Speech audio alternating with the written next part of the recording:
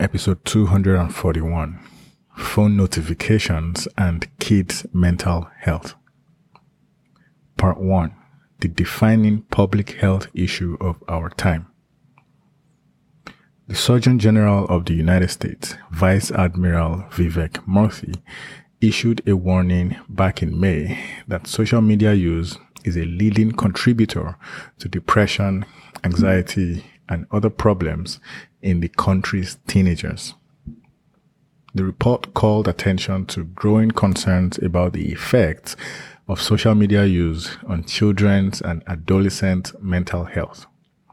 The advisory urged policymakers and companies that make social media platforms to share the burden of managing children's and adolescent social media use with parents.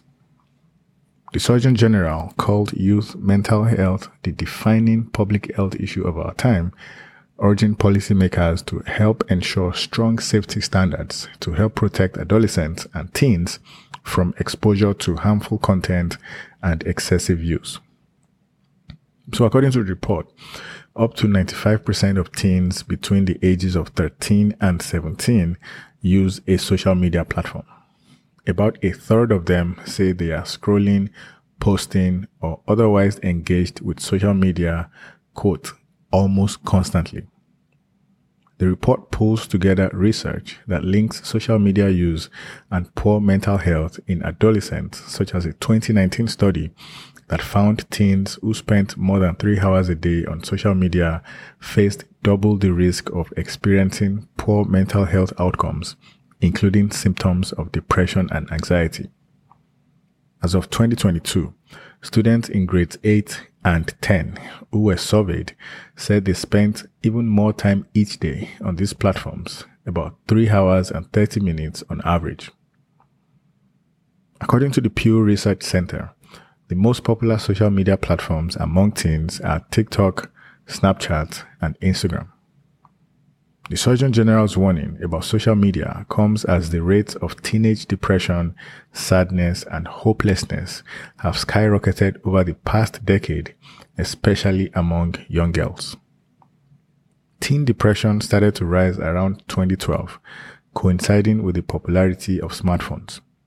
It also happened to be when likes on posts became common, and the algorithms became more sophisticated to keep people on social media for longer. The Surgeon General's report also blamed social media for perpetuating eating disorders, body dysmorphia, and low self-esteem. Some evidence also suggests a possible link between excessive social media use and attention deficit hyperactivity disorder, ADHD, among teens.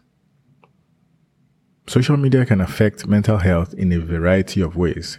Both sleep and face-to-face social interaction are beneficial to mental health. But if kids are online when they should be in bed or spending time with their friends, that is a problem. Feeling left out and comparing oneself to others can also be damaging. So, what can be done? The Surgeon General's report outlined recommendations for both tech companies and lawmakers.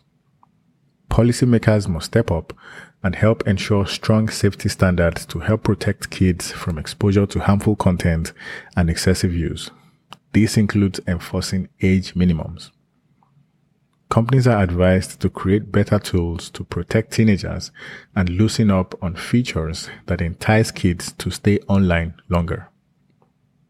Parents are now on the front lines to help teens navigate the online world.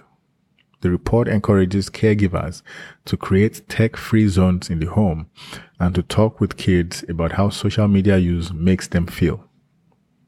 Putting the onus on parents alone is not a fair proposition. The industry is also responsible for creating the platforms and making the features more addictive in the first place. In essence, there has to be a major national discussion. Most tech companies require users to be at least 13 years old. However, the report said that nearly 40% of kids between the ages of 8 and 12 use social media. The Surgeon General said he believes even 13 is too young to be on social media. However, there wasn't enough data to suggest what the appropriate age should be.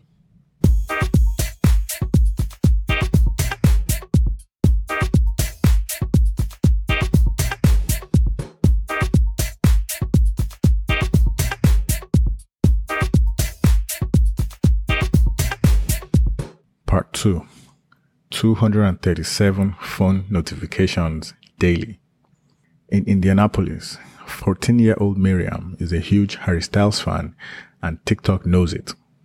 She said videos of Styles are always showing up as she scrolls through the platform, and the feed adjusts to her interest.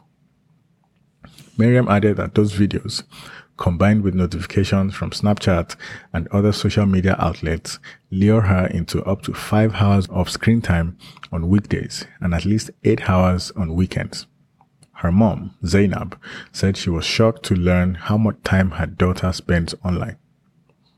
A new report about kids and their smartphone use may warn other parents. Children like Miriam are inundated with hundreds of pings and prompts on their phones all day and all night, even when they should be paying attention in class or getting a good night's rest. New research released by Common Sense Media on September 26 finds that about half of 11 to 17-year-olds get at least 237 notifications on their phones daily. About 25% of them pop up during the school day and 5% show up at night. In some cases, they get nearly 5,000 notifications in 24 hours. The pop-ups are almost always linked to alerts from friends on social media. So naturally, experts are concerned by these findings. Such a highly stimulating environment may affect kids' cognitive ability, attention span, and memory during a time when their brains are still developing. The Common Sense Media study is based on surveys of 203 young people ages 11 through 17. The subjects also agreed to install an app on their phones for 9 days so that researchers could track their smartphone use. The app provided time-stamped data about which apps were running and when, and the number of notifications that popped up. The social media apps tracked in the survey included TikTok, Snapchat, Facebook, Instagram, and Discord. 59% of kids were online from midnight to 5 a.m. While some were engaging with social media, many of them were listening to music or white noise to wind down and get to sleep. The vast majority, 97%, were on their phones during typical school hours. While smartphone prompts could distract kids from paying attention in class, the report's authors did not suggest that schools should crack down on smartphone use or ban it altogether. Many kids use their smartphones to communicate with parents during the school day. Others reported that time on their phones allowed them to disengage when their brain needed a rest. However, the Common Sense Media study also found that many try to control their online activity by using their smartphones' Do Not Disturb settings. Experts say teens develop more of that sense of planning for when and how they want to use their phones as they age. Still, the attraction to those notifications is irresistible to many teens, like Miriam in Indianapolis. She sets limits on her screen time, but admitted that she reaches that limit all the freaking time. Arguably, the business model of popular social media platforms can be blamed for this epidemic. Their goal is to keep users on the platform so that they can sell ads. It basically comes down to an arms race for people's attention. TikTok said it has a 60-minute daily screen time limit on teen accounts and disables push notifications at night. It also pointed parents to TikTok's family pairing tools to further customize screen time, notifications, and other settings for their teens' accounts. Snapchat said users have to opt in for notifications and can adjust the number they receive.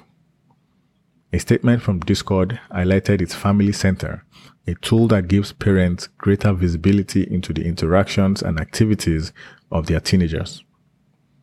Meta said the company has created a number of tools specifically designed to help teens limit their time and minimize notifications, such as quiet mode and take a break on Instagram, as well as supervision features that let parents set scheduled breaks when their teens cannot use the app.